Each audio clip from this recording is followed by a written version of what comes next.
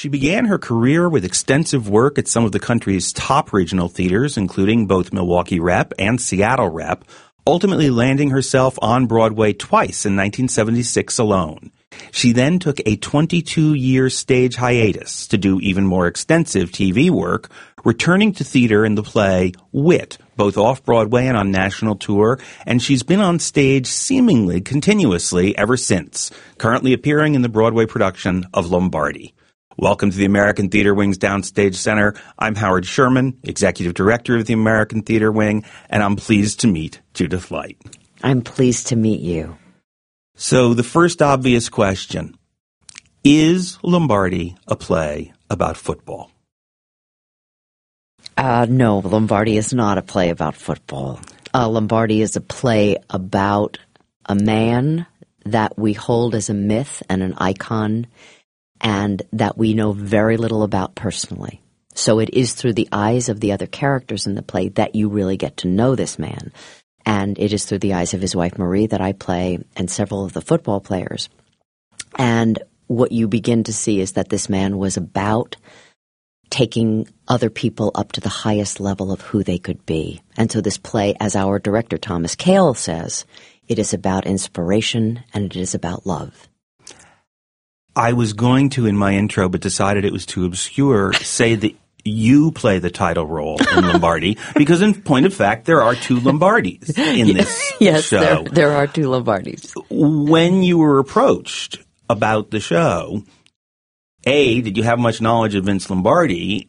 And B, did you have concerns about it being a sports play? No, I didn't. I didn't know very much about Vince Lombardi. You are from New Jersey. You knew the service area, probably. Yes, I do know the service area, exactly. And I did know a bit about him, but I didn't know as much as, certainly as I know now, from David Marinus's book. His book is fantastic. The book When Pride Still Matters, which is what the play is based upon. Play is based upon. And I didn't know a lot about football. I didn't know anything about Marie at all. And she really was the one person in his life that he listened to. And even the players would go to her when they were having trouble with Vince. So it was more a lot of research that I had to do. And I was fascinated by who this person was, not just Vince Lombardi, but who Marie was. And at that time, what it would mean to a woman to, in quotes, up and leave her own life in support of someone else. But she never gave herself up. She moved to Green Bay in devotion of him and his vision. You say research. Obviously, with a play that's directly based on a particular piece of journalism about Lombardi, you get one perspective.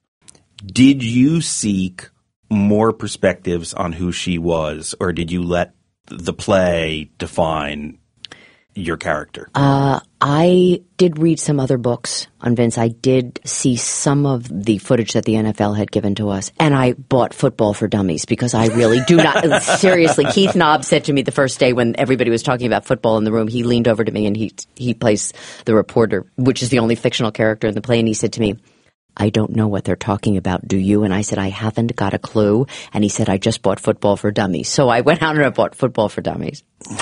And they gave me a tape of Marie, a video and a vocal tape. And I started listening to the vocal tape and I thought, I can't do this. I can't have her in my head, because there's so much that Eric Simonson, the playwright, had put into the play about her that were levels and layers that I felt I had to discover on my own. What I was afraid of, Howard, was that I was afraid I would do an impersonation of Marie or a caricature of Marie. For people who, by and large, the vast majority of the audience would have no idea what she sounded like. That's right. You're not doing Frost Nixon. That's exactly right. But for my own integrity as a creative artist, I felt that I could not do that. It would not be fair to the piece and the play, nor to my connection with Dan Lauria, who is playing Lombardi, and our longtime connection. I knew that I had to be playing off of him. I knew that I would get a lot of guidance from Tommy Kail, which I did, and from the playwright. And so I just chose not to go there, which is kind of unusual for me. I often tend to work differently than that, but some voice in my head said, just don't do this. Don't go there. Are there Lombardi family members that have come to see the play? Yes. And Susan, their daughter, came on opening night, and when she said hello to me, she started to cry, and she said, "You're my mother. You're my mother." So I felt very graced by that, by her approval. And other family members have come and said, "That's our Aunt Marie." Even though you're not doing an impersonation. No, exactly, which was sort of stunning to me. I don't know if you know you of course you do. You know the book, The Mystic in the Theater. I don't know it. It's an extraordinary book. You've exposed some ignorance. Sorry, but there's a wonderful quote in there about Eleanor Duse, and I'm not in any way comparing myself to her, but it talked about the way that she worked, and that she would sit in front of an open window and allow the voice of the character to come to her, and that she would, it was through her imagination and her will that this character came out of her, this being was created out of her, and that she moved everything of herself away so that this character could come through. And I have always thought that was a lovely quote. And I said, okay, it's time you looked at that and saw how that happens and how that manifests, and that you could trust yourself enough and the people around you enough to try working that way. And that is pretty much what I did with this. I knew that this woman was somewhere inside of me, and I just needed to remove the excess to allow myself to be used as a channel for her. I'm always curious as to what, if anything, you hear from members of the audience after the show, if there are people who wait around to get an autograph or whatever, because the producers of the show have been extremely shrewd in marketing it with the tie-in to the NFL. Yes. So do you hear from people after the show?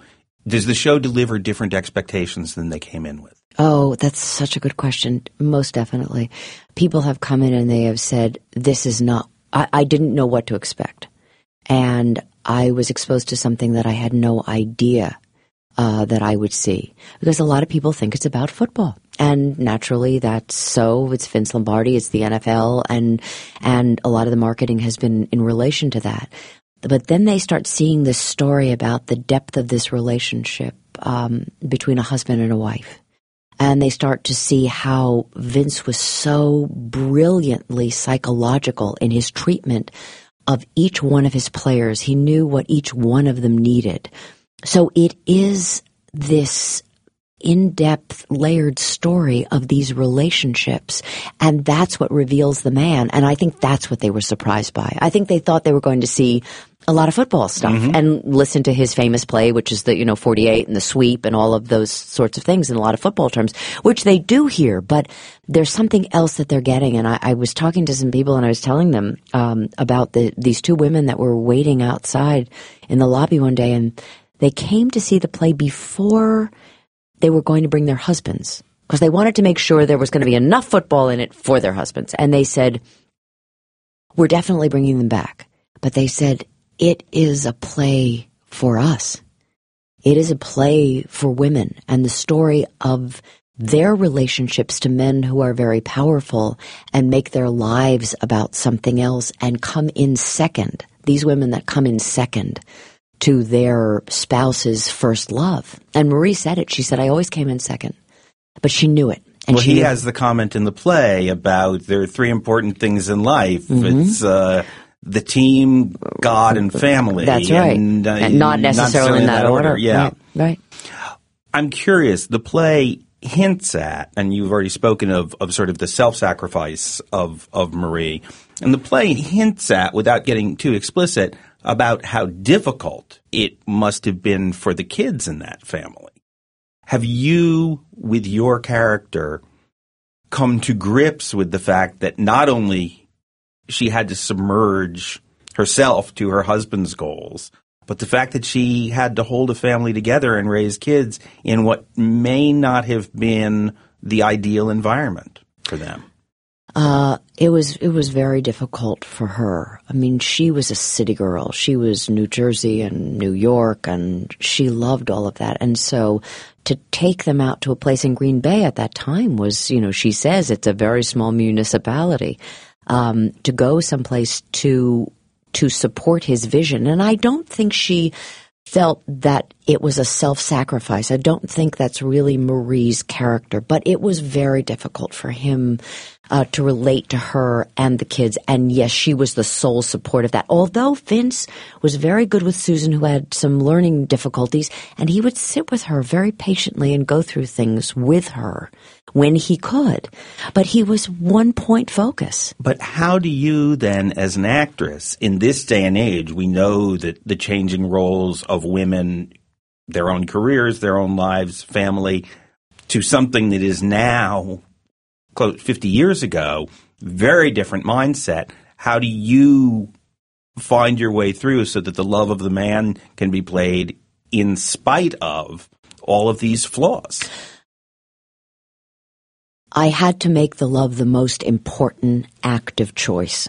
Because if you don't see how much she loves him, and you don't see how much he loves her, and how much they are soulmates and connected, then she looks like she's in an abusive relationship, and you can't connect to her.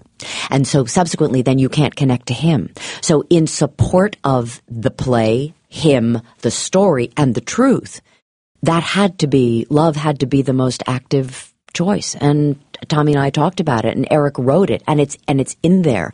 And that was the truth. I mean, she never felt diminished in relationship to him because she knew how powerful she was. She knew he listened to her. And so when you have a relationship like that, you feel a partnership. And that was the truth of their relationship. For all the world, you could look at it and you can say, well, she gave up her whole life to go out there.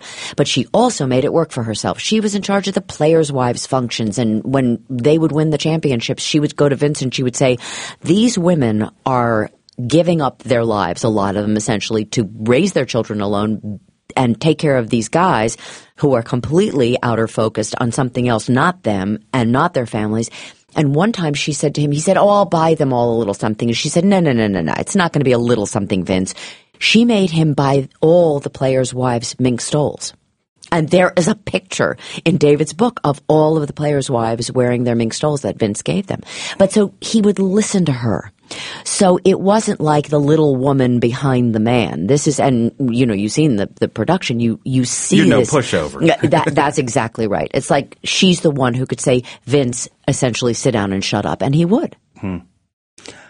Well, we've mentioned the fact that you hail from New Jersey already. So I want to jump back to the high school girl who put the following as her quote in her high school yearbook. Acting is no mere translation or abstraction from life. It is life itself. Clearly, you had been bitten by the bug early. Yeah. So first tell me about, do you remember why you chose that quote, which now dogs you many years later? I have no idea. I don't know where it's from. And I don't know if I may have said it and my father wrote it, or I have no. If you said that in high school, you were the smartest high school actress in the universe. I can't imagine that I said it. I said maybe something like it, but I was bitten, and that is really true. And my mother would probably remember. She has since passed about a year ago, but my father might actually remember. So at some point I can get back to you on this because he's in Florida and I can call him and see if he remembers. I was bitten early. I was very little. I started when I was basically, my mother coached me to learn 'Twas the Night Before Christmas, to perform it for my father. Now, you ask, what is a Jewish girl doing, learning Twas the Night Before Christmas? You're ahead of me, yes. We had, I don't know, we had a menorah and a Christmas tree. I don't know why she chose that. And I foolishly never asked her. But, and also a relative lack of narrative Hanukkah poems. Exactly. So I, and I performed it for him, and I remember the moment. And it's one of those, what psychiatrists or psychologists call a palimpsest moment, where you have this incredible moment in time that stays with you and changes the course of your life. And I remember watching my father's face and seeing him crying, and I thought, oh, this is what I want to do all of my life. This is what I will do. Had you seen theater at that point? Or no, but both my parents were very connected to the theater. My father would have liked to have been a performer.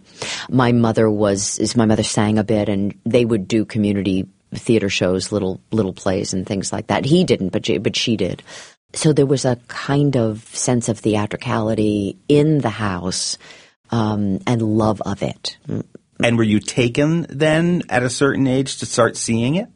Yes, I would be like in Trenton, was doing all these different productions, or the Jewish Community Center would do a production, and my mother was in Gentlemen Prefer Blondes, and she took me with her to be part of the background, and then when I went to high school, I went to a school called St. Mary's Hall, and I was one of 6 Jewish girls in this school, and was infinitely disturbed that they wouldn't let me play the Virgin Mary in the Christmas pageant, because my cause célèbre was that she had been Jewish. They'd all been doing the research for years. Yes, exactly.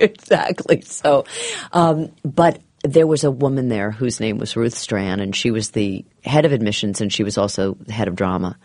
And it was there that I really, and at Junior 3, I had been in oratorical contests, and I had done plays there. And so I was doing things all the time. And then there were, in Trenton, there were little places where you could go and study acting and things like that. So my parents were always taking me to do something, and then I was doing community theater. So there was a real support, and they were very nurturing in relation to that, to this drive that I had, this love that I had. And what was interesting about all of that was that as I faced the reality of the business, I really had to shift out of the place of the child who had decided that she wanted to do this to become a different kind of performer and artist that was not relying on being a child, but actually was a grown-up who was doing the discipline of the work. And that was a very hard process for me. Was that a process that began? You went to a summer program while still in high school. You went out to Carnegie Mellon, That's right. And then ultimately went to Carnegie Mellon. Was exactly that right. The start of that process, or did that thought linger even on into college? That's a great question. It really began when I went to Carnegie. Not for the summer program, because that was a summer program and it was great fun, and it was just part of being with other actors and being with. But actually, now that I think about it, it's interesting that you bring that up, is because when I was very young, my parents sent me to a performing arts camp in New Hope, Pennsylvania.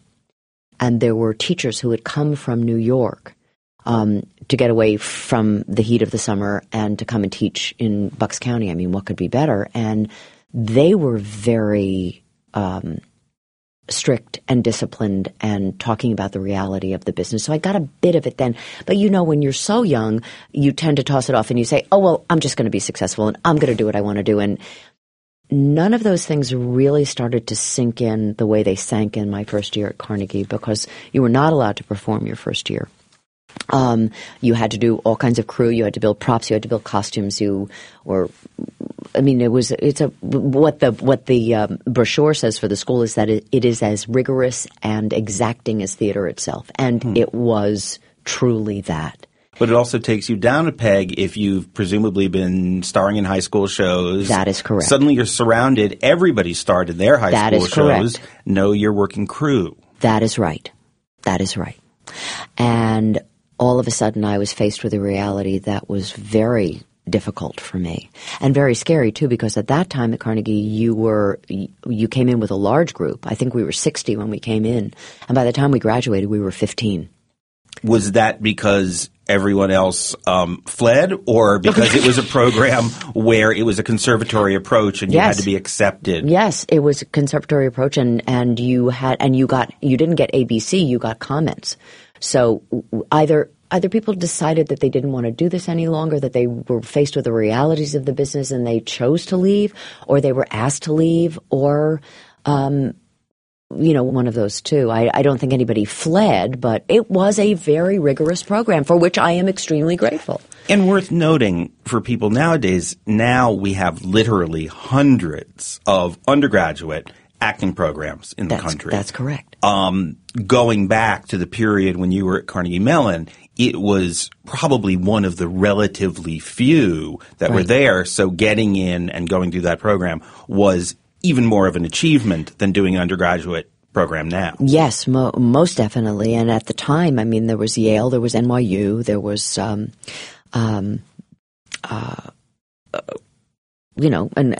Carnegie and Northwestern. Yale was a graduate program. That's right. At that point, I don't believe there was any kind of an undergraduate. No, that is correct. So that is true. So that's where that kind of thinking began to take shape, but it really solidified itself later once I had graduated. So when you graduated, according to your very detailed website and things we looked up, was the first gig a European USO tour of Guys and Dolls? Yeah. How'd that happen? The USO came to Carnegie. And we were the first professional school that did a USO tour. Usually it had been a lot of... So it was all Carnegie students? It was all Carnegie students. And it was... I think if I recall, I mean, we're going back a long time now, and if memory serves, it was directed by a man named Larry Carra, who was the head of the directing program, and a guy named Charlie Haid, who was on Hill Street Blues, was essentially the producer of it, and Paula Wagner, who Tom Cruise's producing partner? That's exactly right. And Paula and I switched off and played Adelaide. Well, it's interesting not to dwell too much on Carnegie Mellon, but there was a whole gang of people who came out of Carnegie Mellon. When you mentioned Charlie Haid, a lot of those Hill Street people, that's right, those like me who loved it, were all Carnegie Mellon Stephen people. Bochco. Yeah. So that's where all that started. So we were kind of the gang. And yes, we went over on this USO tour, and we were gone for 3 months. And it was playing military bases? Yes, all over Germany. Yeah. Yeah. And this was during Vietnam. You weren't performing in Vietnam. You weren't on the Bob Hope tours. No. But you were playing the staging bases in Europe. That's exactly right. And we went to Berlin, and the wall was still up, and it was very dicey. I mean, they were very clear with us. They said, if you get on the wrong train, if you go somewhere and you get into East Berlin, we cannot get you out. You will have problems. So we really got to see a kind of side of the world that most people at that time didn't get to see. And we weren't sure we were actually going to leave because Bobby Kennedy had been killed right before we were to leave in the summer, June of 1968. Wow. Yeah. So then you came back and did a couple of shows for California Shakespeare Festival, Richard III and The Knack. That's right. Now, where was is there still the California Shakespeare Festival? Or I think there have been a couple of things called the California Shakespeare Festival over time. So which was yours? Mine was the one in 1969. Yeah, and it was where? Los Gatos, California. Uh-huh. And so we were there. But I think it's changed names. I think it might be in the same place, and this was David Dukes and David Ogden Stiers and Ben Masters. And I came into New York to audition for it, and they hired me for the summer season, and I got an actor's journeyman card. And made $35 a week. What is a journeyman's card? That was before it was to apprentice to become in Actors Equity. Huh.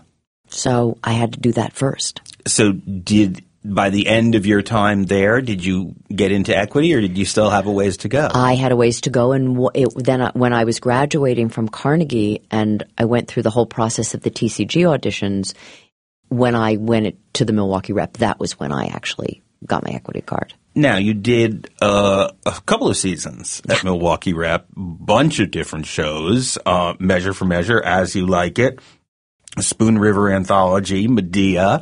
I mean, it's quite a mix. Your research is amazing. Well, your website's pretty thorough, I have to say. So at that point, were you the ingenue? Were you the young leading lady? Were you playing the maids? What kind of work were you doing in that time? Well, you know, in those days when you were graduating from a training program like Carnegie, you were invited or not invited to go. You would go to the preliminaries for the TCG auditions, which are the Theater Communications Group auditions, and then you would either be picked for the finals or you would not. And I was, and they gave me. You met all the artistic directors from all over the country at those auditions, which was an extraordinary thing that they did at that time. And so there was a wonderful woman named Rosemary Tischler who was running them. And Rosemary was sort of my guardian angel, and she said, look, when I did the preliminary, she said, look, you're going to be coming to the finals in Chicago. And she said, there are going to be different people who are going to want to talk to you. And they gave you seasons, and they told you what your season would be. So Milwaukee gave me a season where I was in the chorus in Medea, but then I was playing Alice in You Can't Take It With You. And I was never really an ingenue. It was always either, you know, a young leading lady or a soubrette. Do you know what I mean? So so they would give me all different kinds of things to play within the body of that. And that's what I did in Milwaukee my first year. And then I went on to the second year. And then you went out to Seattle for a season, again, in the same lines. I mean, you know, again, Macbeth, Camino Real, Charlie's Aunt, it's a mix again of plays. Yes, and just like it was the same thing. I mean, Nagel Jackson was a wonderful director, had taken over for Tunch Ullman from the Milwaukee Rep.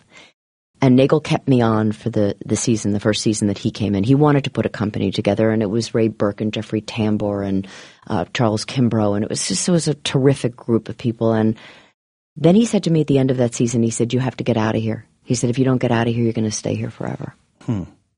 And he said, you have to go, and I want you to go watch nothing but theater. I want you to go to everything. I want you to watch everybody. So I knew I needed a job, so I had an offer from Seattle during the TCG auditions, and I went back, and they were re-auditioning people, and I went back, and I re-auditioned for them, and they gave me a season. That's how I came there. And then Nagel had me come back to finish off the Milwaukee Rep season. And then I came to New York. But I was playing all these different kinds of roles. Well, you actually did another whole season at Milwaukee because it's like 73, 74. And here you're playing Emily in Our Town. I mean, you said you were never the ingenue. Right. We could argue how we define that. Yes. I have to ask you about one credit in the midst of all of this, just because I'm of an age to find it tremendously amusing. You did Last of the Red Hot Lovers with Pat Paulson. I did. Now, for those who don't remember, we should say Pat Paulson was a television comedian, best known for his appearances on the Smothers Brothers show, and the fact that he became a countercultural hero by repeatedly, for decades, mounting ridiculous presidential campaigns. Exactly. So I would like to know, as a program that discusses the artistry of theater, I'd like to know the deep insights and learnings you got from performing with Pat Paulson. I learned that I could do just about anything. And that I could keep staying connected to someone who worked so differently than I did. And it was extremely valuable for me. Really? Yes, and I did it because I wanted to stay in Seattle. I loved it there, and I knew I needed the money, and I needed the job, and I needed, once I was done there, it was going to be added to my unemployment for when I was next unemployed. Right. And so that was how I came to do that. I'm one of those people who says yes a lot. And it has sometimes been to my detriment, and sometimes, and most of the time, it has been to my credit, because I've kept working. And I've had a lot of, I've had longevity. So as you say, after the 73-74 season, Milwaukee Rep. Forgive the diversion onto Pat Paulson, but I couldn't resist. Just haven't. You came to New York. Right. And again, you started to work. You did. You played the maid in A Doll's House on Broadway with Liv Ullmann and Sam Waterston. That's right. Which presumably within the year of getting to New York, that's a good start. Well, again, this is where Rosemary Tischler comes in. I called Rosemary when I was in Milwaukee, my last season there, and I said, "Do you think it's time for me to come to New York?" And she said, "Actually, I do." Because I knew that I wasn't going to stay in repertory theater forever, as much as I loved it and as much as I gleaned from it. And she said, "I do." And she said, I think I will be able to help you. And when I got here, she cast me. She was casting for the Public Theater, for Joe Papp. And she said, they cast me in that part so that I could be there and I could learn. I think it's worth noting that in contrast to so many of the actors and actresses that I speak to on this program, you were not growing up in the Midwest and making the big move to New York. You actually grew up, on the East Coast, went to the Midwest for a while, Yes. and then came back. Yes, that's true. I never thought about it like that, but yes. But you went up to Toronto and played Stella in Streetcar Named Desire. Interestingly, I thought to myself, I would think of her a little more as a Blanche, maybe. Interesting. So I was just curious as to how did the Toronto gig come to happen? I had gotten an agent. I was with Brett Adams and Judy Shane, and this wonderful director from Toronto, Kurt Reese, was coming down to audition people, and he was looking for a Stella. He had his Blanche, Frances Hyland, a wonderful Canadian actress, and Ken Welsh was playing Stanley, and he said, I need a Stella. And I think partly because I was much heavier than I am now, and he had asked me actually to lose some weight to play the part. I think he saw a different aspect of me, and that's why he was interested in having me play Stella. And it turned out to be an incredibly rewarding experience. I think more Blanche in later years would have been right, but not at that time, not where I was physically and psychologically. Because it's going to lead me into the next show I want to ask you about, you mentioned before we went on the air that you'd been calling yourself, at the beginning of your career, Judy. When did you become Judith, and why? I became Judith. That is my name, but professionally. But professionally, it was the last show of Tunch Yallman's reign at the Milwaukee Rep, and I was doing a play with a wonderful director named Paul Widener, who was the artistic director at the Hartford Stage where you had been. Yeah. And though we did not overlap. Right. Then Paul came to me and he said, "Why do you call yourself Judy? You're such a Judith." And he said, "It is your name in equity. It is your real name." And he said, "I think you should go by it, and I think you should own it." And in fact, as I began to do that, people were put off a bit by it at first, and they said, "It sounds so stuffy and so snobby." But he was absolutely right, because it supported my ownership of myself as the person I always really wanted to be. I was not my parents' child. I was my own autonomous person who called herself what she wanted to call herself. Presumably, your dad still calls you Judy. That's correct. In day-to-day life, did you become Judith to everyone? Yes, I So did. it was more than just the equity name. That's correct. It is, and let me ask, when did you go from being licked to light? My grandparents changed it before they came to this country. I was never licked. Oh, I saw some stuff that... I know. that And indicated people have that. asked me about that before. No, my grandfather, when they came from the old country, he came as light. Oh, okay. He was licked there. He changed it to light here. My father is light, and so I am. Okay, so I am that was light. not a change that No, you no. made. I say all of this because it leads me into asking about Herzl. the big Broadway show about Theodore Herzl. Yes. Which had a brief run. That's not even the word for it. But it was, it was a big production and a chance to really be out there on the Broadway stage, not as the maid, but Yes. with more of a role. Just what was the experience finally of getting into something that big and that prominent? Because I even remember the advertising for it, though obviously I didn't see the show. I have a strange memory for these things, but it was interesting because do you know Harry Hahn from Playbill? Sure. Darling Harry. He saw Herzl and he sent me flowers on opening night and he said, "P.S. Welcome back to Broadway. I saw Herzl." So it was very sweet. It was extraordinary. I have an eidetic image in my head of what happened. I was reading Backstage magazine and I was living on unemployment. And I saw the breakdown for it in Backstage, and I was sitting on the bus. I think I was on the bus going downtown to unemployment, all the way down to Battery Park to get my unemployment. And I'm reading this, and I said, "This is me. I can play this part." And so I went to the agent, and I said, "Listen, Judy, you've got to get me in to see Shirley Rich, who was, the premier casting person at the time." And I said, just get me in the room. Just get me in the room." And it took forever. And finally, I said, "Look, I don't have to get it. Just get me in the room." Because I knew in the back of my mind, I said, if I get in the room, maybe I can get it. And I got in the room, and Jay Ranelli, who is still a friend of mine, who is the director, was absolutely wonderful and so generous and so kind, and Shirley Rich was there. And when I did the pre-audition for her, she just looked at me and she said, "Oh my." And I thought, okay, this is great.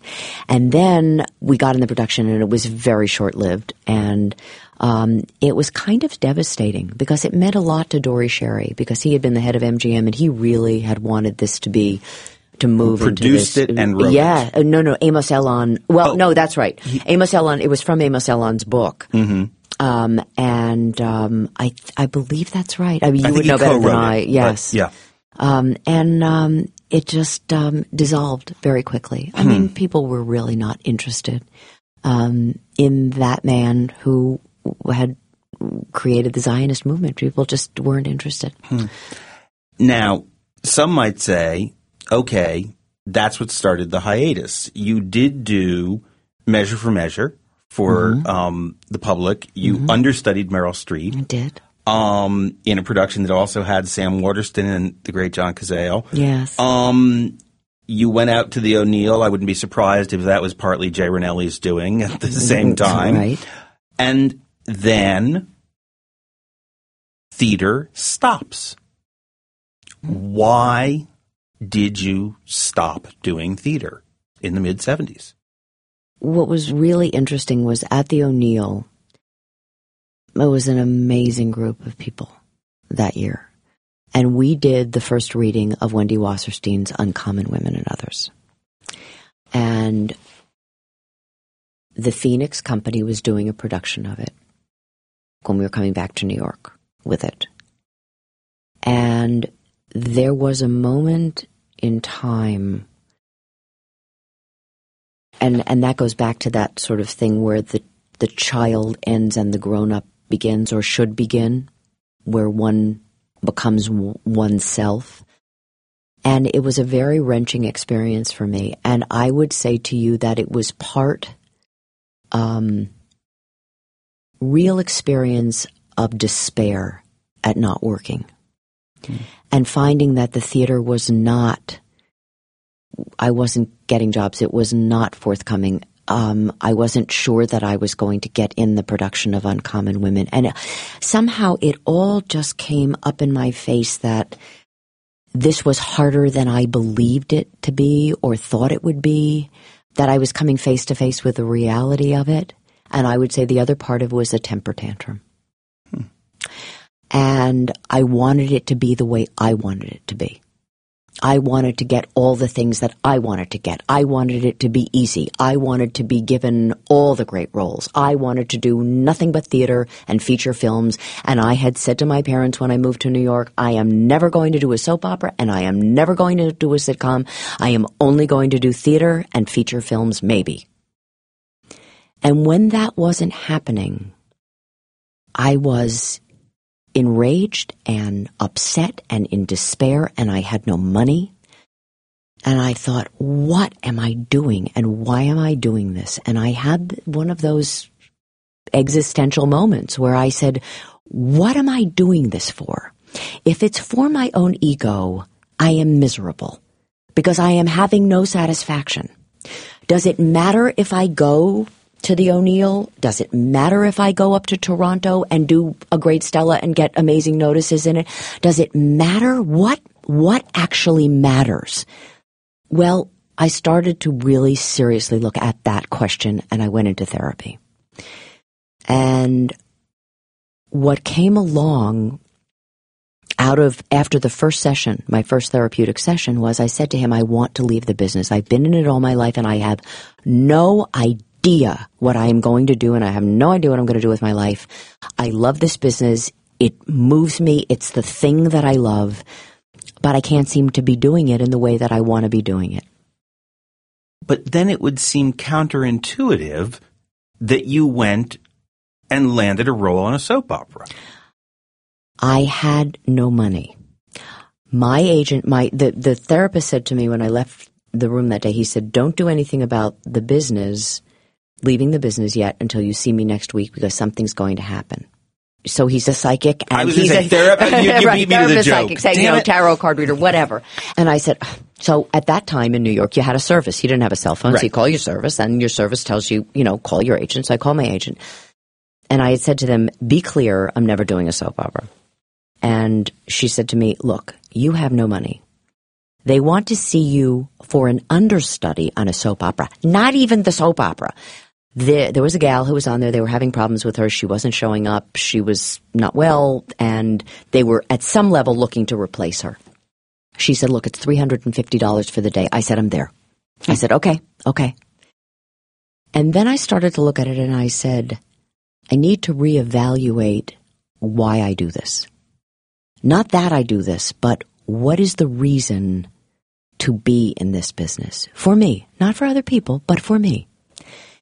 And I started really looking at that, and I thought, maybe if I can reach more people who might not get to see me on Broadway, people who deserve just as much of an in-depth character, an in-depth performance, maybe that's the way that I can give.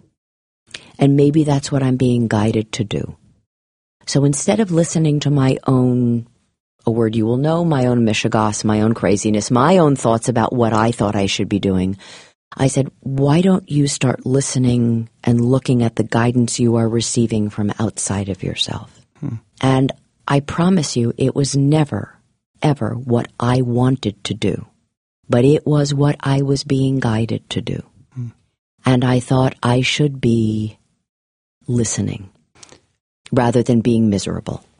To in no way diminish all of your success on TV, you went from the soap opera, you had an 8-year run on a highly successful situation comedy, Who's the Boss, through the 80s. There are a lot of people with roots in theater who, on hiatuses, will use the summer and go do a show. It seems you didn't choose to do that. Had you broken up with theater for the time being? I was terrified. I didn't think I could do it. And the other thing that was happening was that because I was successful in television, people were giving me television movies to do on my hiatus. So that was very seductive. You would go, you would do a movie. I was working in film. I got to do a different character, and I got to make money, and I got to keep that longevity and that presence. And I did something like 15 or 17 movies of the week. Yeah. So The real answer to your question is that was presented to me. I kept doing that. I love the characters I was doing. I was also becoming a producer with my manager on some of these films, and that was interesting to me. It was another medium. It wasn't a soap opera. It wasn't a sitcom. It was film. So I was practicing that craft. But truth be told, what happened was I had been doing a couple of different shows that didn't last after Who's the Boss. Somebody offered me an audition for a play. And I realized then how terrified I was. I didn't realize it. Herb Hampshire, my manager, said, you don't want to go up and audition for this because you are terrified to go back on stage. Now, was that Wit? No. It wasn't. Okay. No. So this was an audition for something you then did not do. No. Or get. It was it was a play. It was a John Tollins play, and it was called If Memory Serves, and they were doing it at the Pasadena Playhouse, and it was about an aging sitcom star, and I was embarrassed, and because I said to Herb, I said, that's not a good part for me, and he said, it's a brilliant part for you. So you did do it? No. Oh. I said to him, I don't think I should be auditioning for this. And he said, the reason you're not auditioning for this is because you're terrified. And he said, at some point, you are going to have to go back into the theater if you really want to become the artist you say you want to be. And I said, okay, fine. And then I went away to a ladies' yoga camp, and we were meditating. And I called him up and I said, you know what? You're absolutely right. I am beyond terrified. And he said, well, they cast somebody already, so you can't go up for it.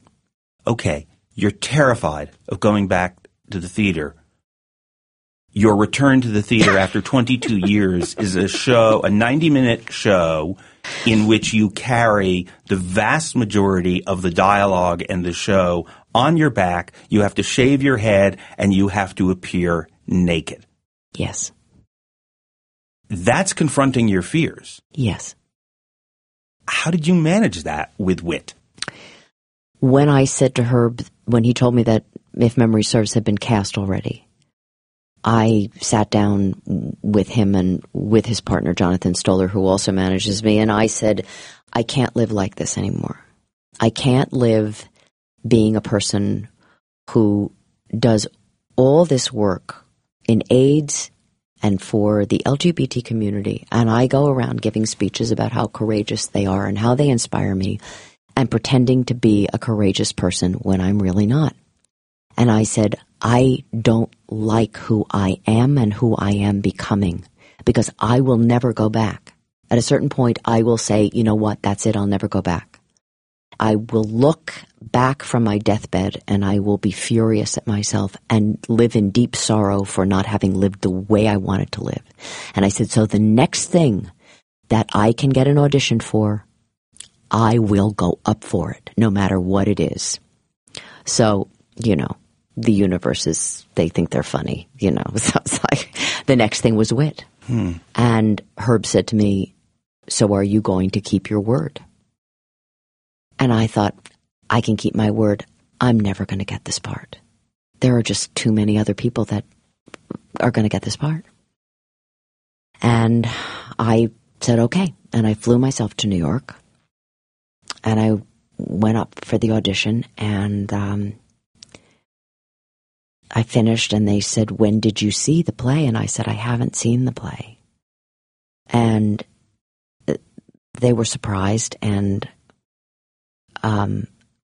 it had moved. I was trying to see it. I had read fabulous things about it, and it was, amazing. And they were really interested.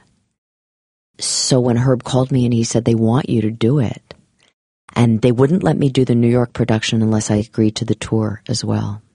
And I didn't want to do the tour. But I wanted to come to New York and be in it in New York. And I knew there was a yes under there somewhere. And it took a 2-hour conversation with Herb to get myself to say, okay, and to come to New York and to face the critics and to be bald and naked and, as you say, 90 minutes, and follow Kathleen Chalfant, who had received every award you can possibly receive for that, and be the person who took over for that phenomenon and her phenomenal run and reign of all of that, I just knew somewhere that if I didn't do it, I would never, ever forgive myself. So a two-part question. Yeah. Really, neither or. When did the terror go away? Or in fact, did it? It didn't. It didn't. Does it still scare you to go out on stage? Or was it you had to get through that part? I had to get through that part, and I had to keep, and for every place on tour was another opening. It was the Kennedy Center, and it was the Wilbur Theater in Boston. So you were constantly being exposed to judgment. Exactly. As opposed to just opening in New York and succeeding. Exactly. And so I carried that with me through the whole time, but it becomes, how does one live? How does one choose to live? So these things have become a vehicle for me, for my life. They are the content for me. They are not the context. The context is to become the person I have always wanted to be. And it is through this medium that I use these experiences to try to make myself the best human being I can possibly be. So, opening night of Lombardi, I am still afraid, but I carry it within me differently. And every night before I go on, I have the experience of the butterflies, but it also becomes something else. It becomes the joy of giving a performance, which is something that I have said over and over again to people. It's like, that's what this is for. It's to give it away. It's not to keep it. So there's also those terrors, but there's also an excitement and a thrill. Let me ask you about a couple of other shows in the time that we have left in the now post-hiatus, post-wit era of Judith Light's life.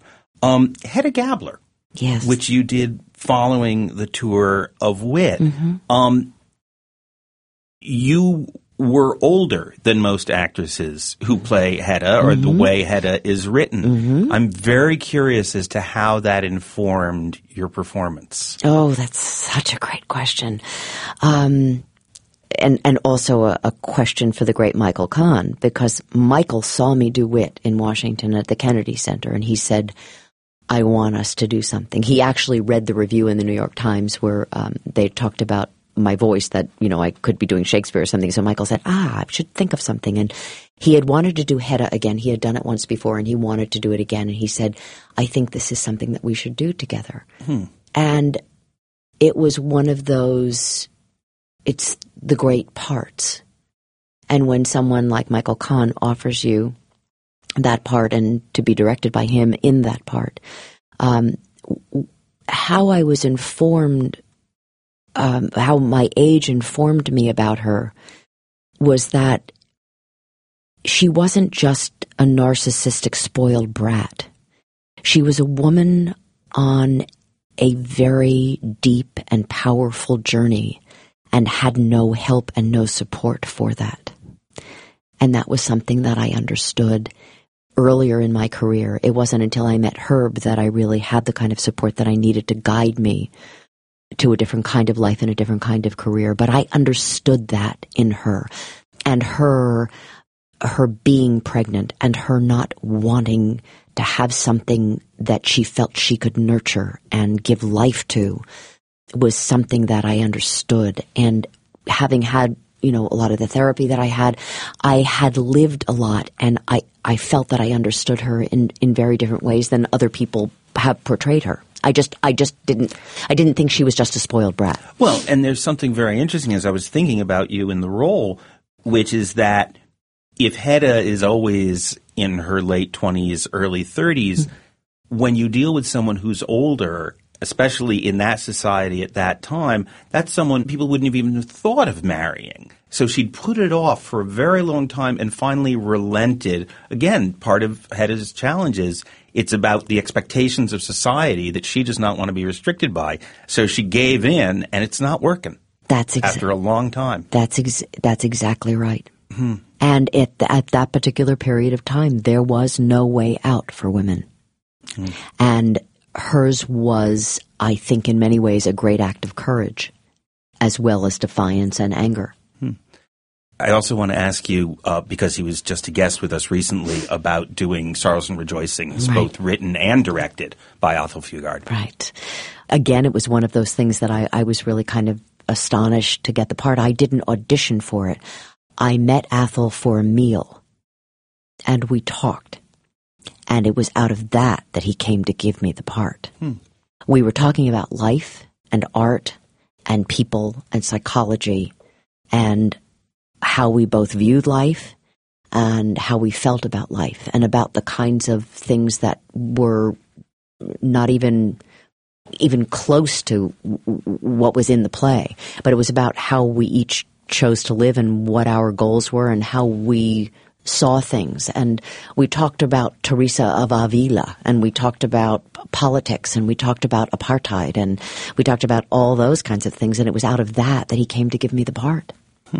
So that was a very unusual circumstance. And then, of course, we did it in New York at Second Stage for my friend Carol Rothman. And then I had scheduled in between time, serendipitously or divine choreography, whichever you want to say, a trip to South Africa before I'd even gotten the part, where I was doing an AIDS trek to raise money for on-the-ground care in South Africa and research here in the United States.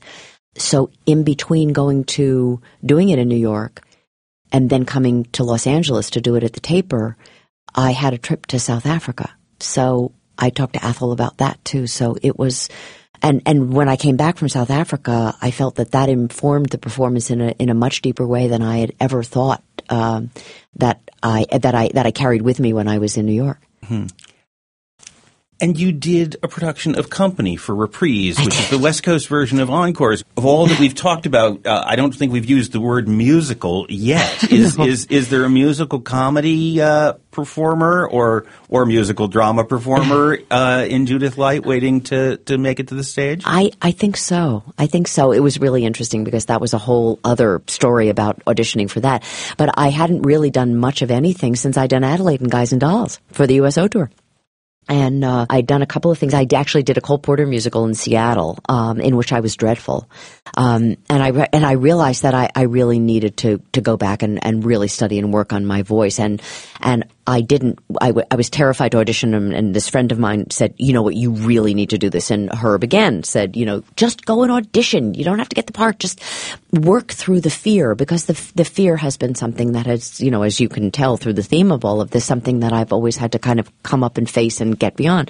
And I went in and I did the audition, and it was so.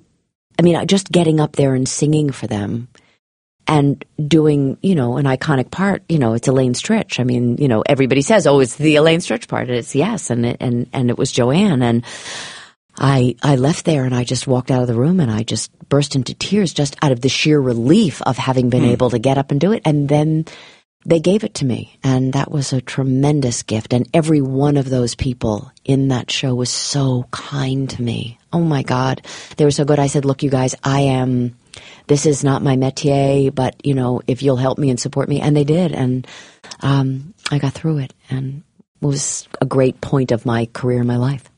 Well, even with a 22-year hiatus from the stage, we haven't been able to touch on everything you've done in this interview, but I have to draw it to a close and just say thank you for fighting through the fear, and thanks for coming back to the theater, and thanks for being here today, Judith Light. Thank you so much. I'm happy to be back. Our engineer for this Downstage Center program is Chad Bernhard. Our researcher is Craig Thompson. Our director of web development is Rob Perry. And our producer is Gail Yankosik. Downstage Center is recorded in the CUNY TV radio studio at the City University of New York's Graduate School of Journalism in Manhattan. Along with this program, all of the educational and media work of the American Theater Wing is available online, on demand, for free from AmericanTheaterWing.org. You can follow ATW on Twitter at The Wing, and follow me as well on Twitter as H.E. Sherman. You can also declare yourself as one of our fans on Facebook at The American Theater Wing, and also be sure to check our YouTube channel. If you're a regular listener to or viewer of Wing programs, please remember that we are a not-for-profit organization and consider giving us financial support to sustain our work. Just visit the website and click on Support ATW. For Downstage Center in the American Theater Wing, I'm Howard Sherman. Thanks for listening, and no matter where you live, I hope we'll see you at the theater.